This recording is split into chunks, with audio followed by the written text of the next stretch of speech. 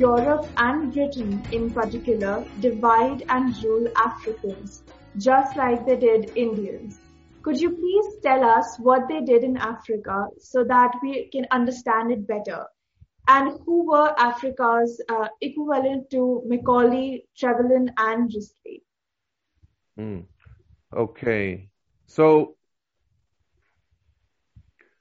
the Europeans, initially they were traveling and going to Africa, but they were not going south of the Sahara. Mm-hmm. They were going to North Africa.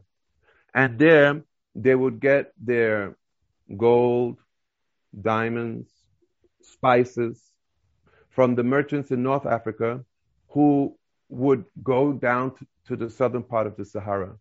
Then in the 15th century, the Portuguese were the first to go down the coast of Africa, the western coast, and there they started to trade with the African people on the western coast of Africa. But they would not go inland because for one thing is that the tropics and the diseases in the tropics were such that for those who tried and ventured to go inland, then the mortality rate was practically 100%. Mm-hmm. And also, they did not have the means by which they could easily go inland. So they traded in this way, getting their commodities, and we know they started to also trade in slaves. And then very soon after the Portuguese came, then that was followed by the English, the Dutch, and the rest of the Europeans. They started to come. Then the technological advancement started to increase. Industrialization in Europe started to increase. Then they had means to build railways and different means to be able to get inland. Mm-hmm. And then they started to go inland and they started to trade. During this time, there became a great need for the Europeans that they needed more labor because they had their colonies in the Americas and they wanted to make a profit. So in Bhagavad Gita, there's a very nice verse. It says, Tri vidam narkasyedam dwaram nashanam atmanaha. Kam krodha tata lobhas tasmad etat trayam tejet. That there are three gates which are leading to hell: lust, anger, and greed. Mm-hmm.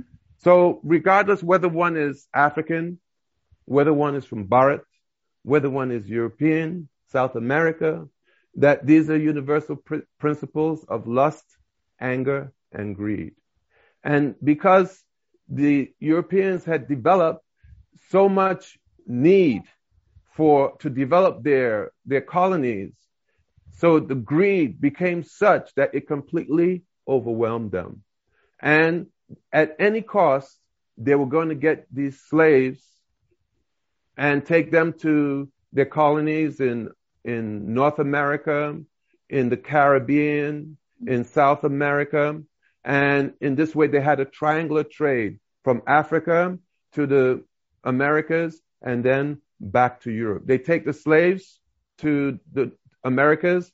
From there, they will get their produce, whether they had sugarcane plantations, what have you. And then the produce, then they take to Europe and then they'd make their profit. So it was such a big business. And it was all spurred by their greed. Mm-hmm. In Sri Upanishad, there's a very, very nice verse, the first verse of Sri Upanishad. It says, Ishavashyam idam savam, yat kincha jagat to jagat, tena chaktena bunjita, magraha kasya swiddanam.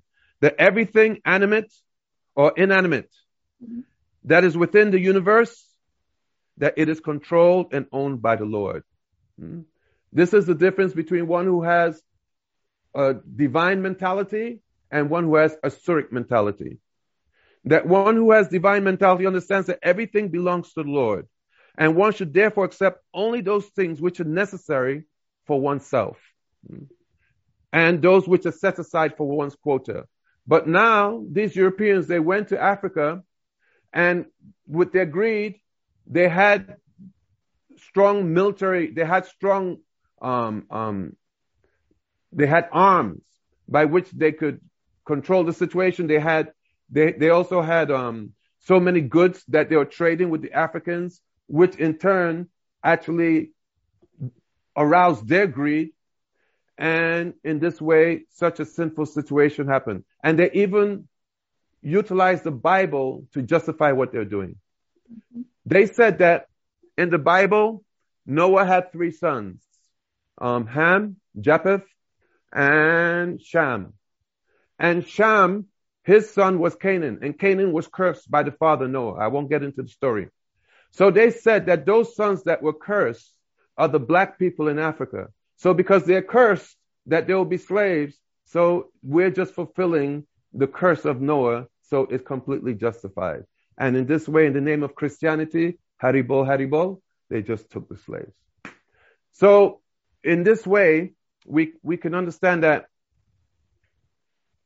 what has happened in history, we can look back in history and we can learn from that and understand that even though things are going to be more developed as we are today, but the principles are the same. That where there's greed, where there's lust, where there's anger, then there's going to be manipulation and exploitation. And that's always going to be going on. So you asked me, what kind of evil things did they do? That's what you asked me, is it? Okay. So you had the ruler of Belgium and Leopold. So Leopold, he's known as the first person that's said to have done crimes against humanity.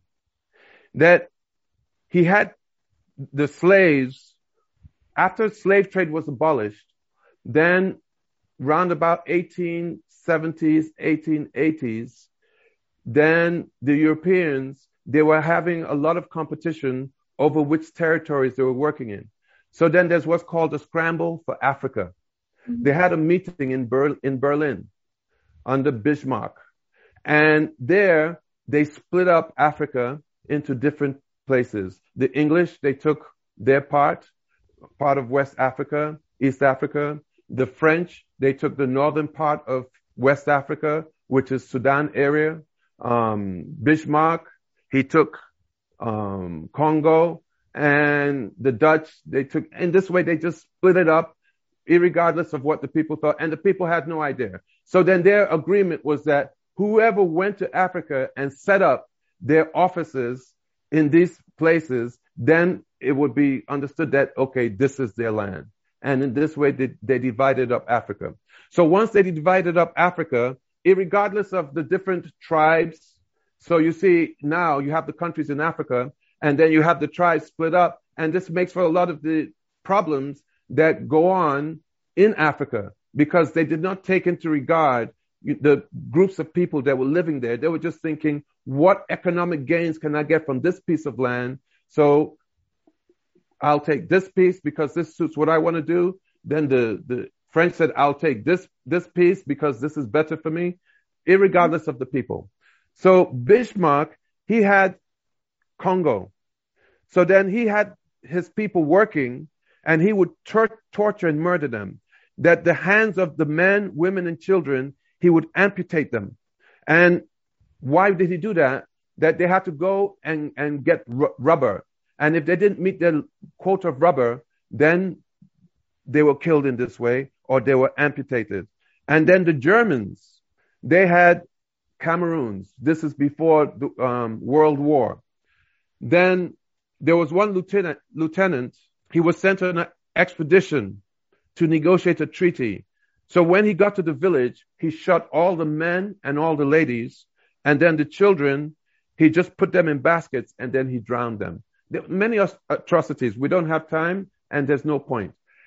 But in this way, the Europeans came and they committed so much atrocities, because we talk about slavery, and slavery existed before the Europeans came. But the manner in which they treated the African people they just treated them totally as subhuman.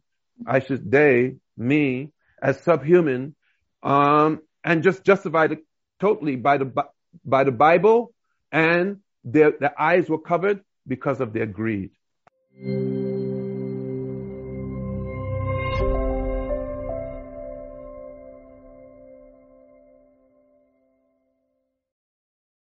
Please remember to subscribe to us and switch on the notifications for this channel. For our other social media links, more content, and to support our work, please visit citti.net. Dhanyavad. Namaskar.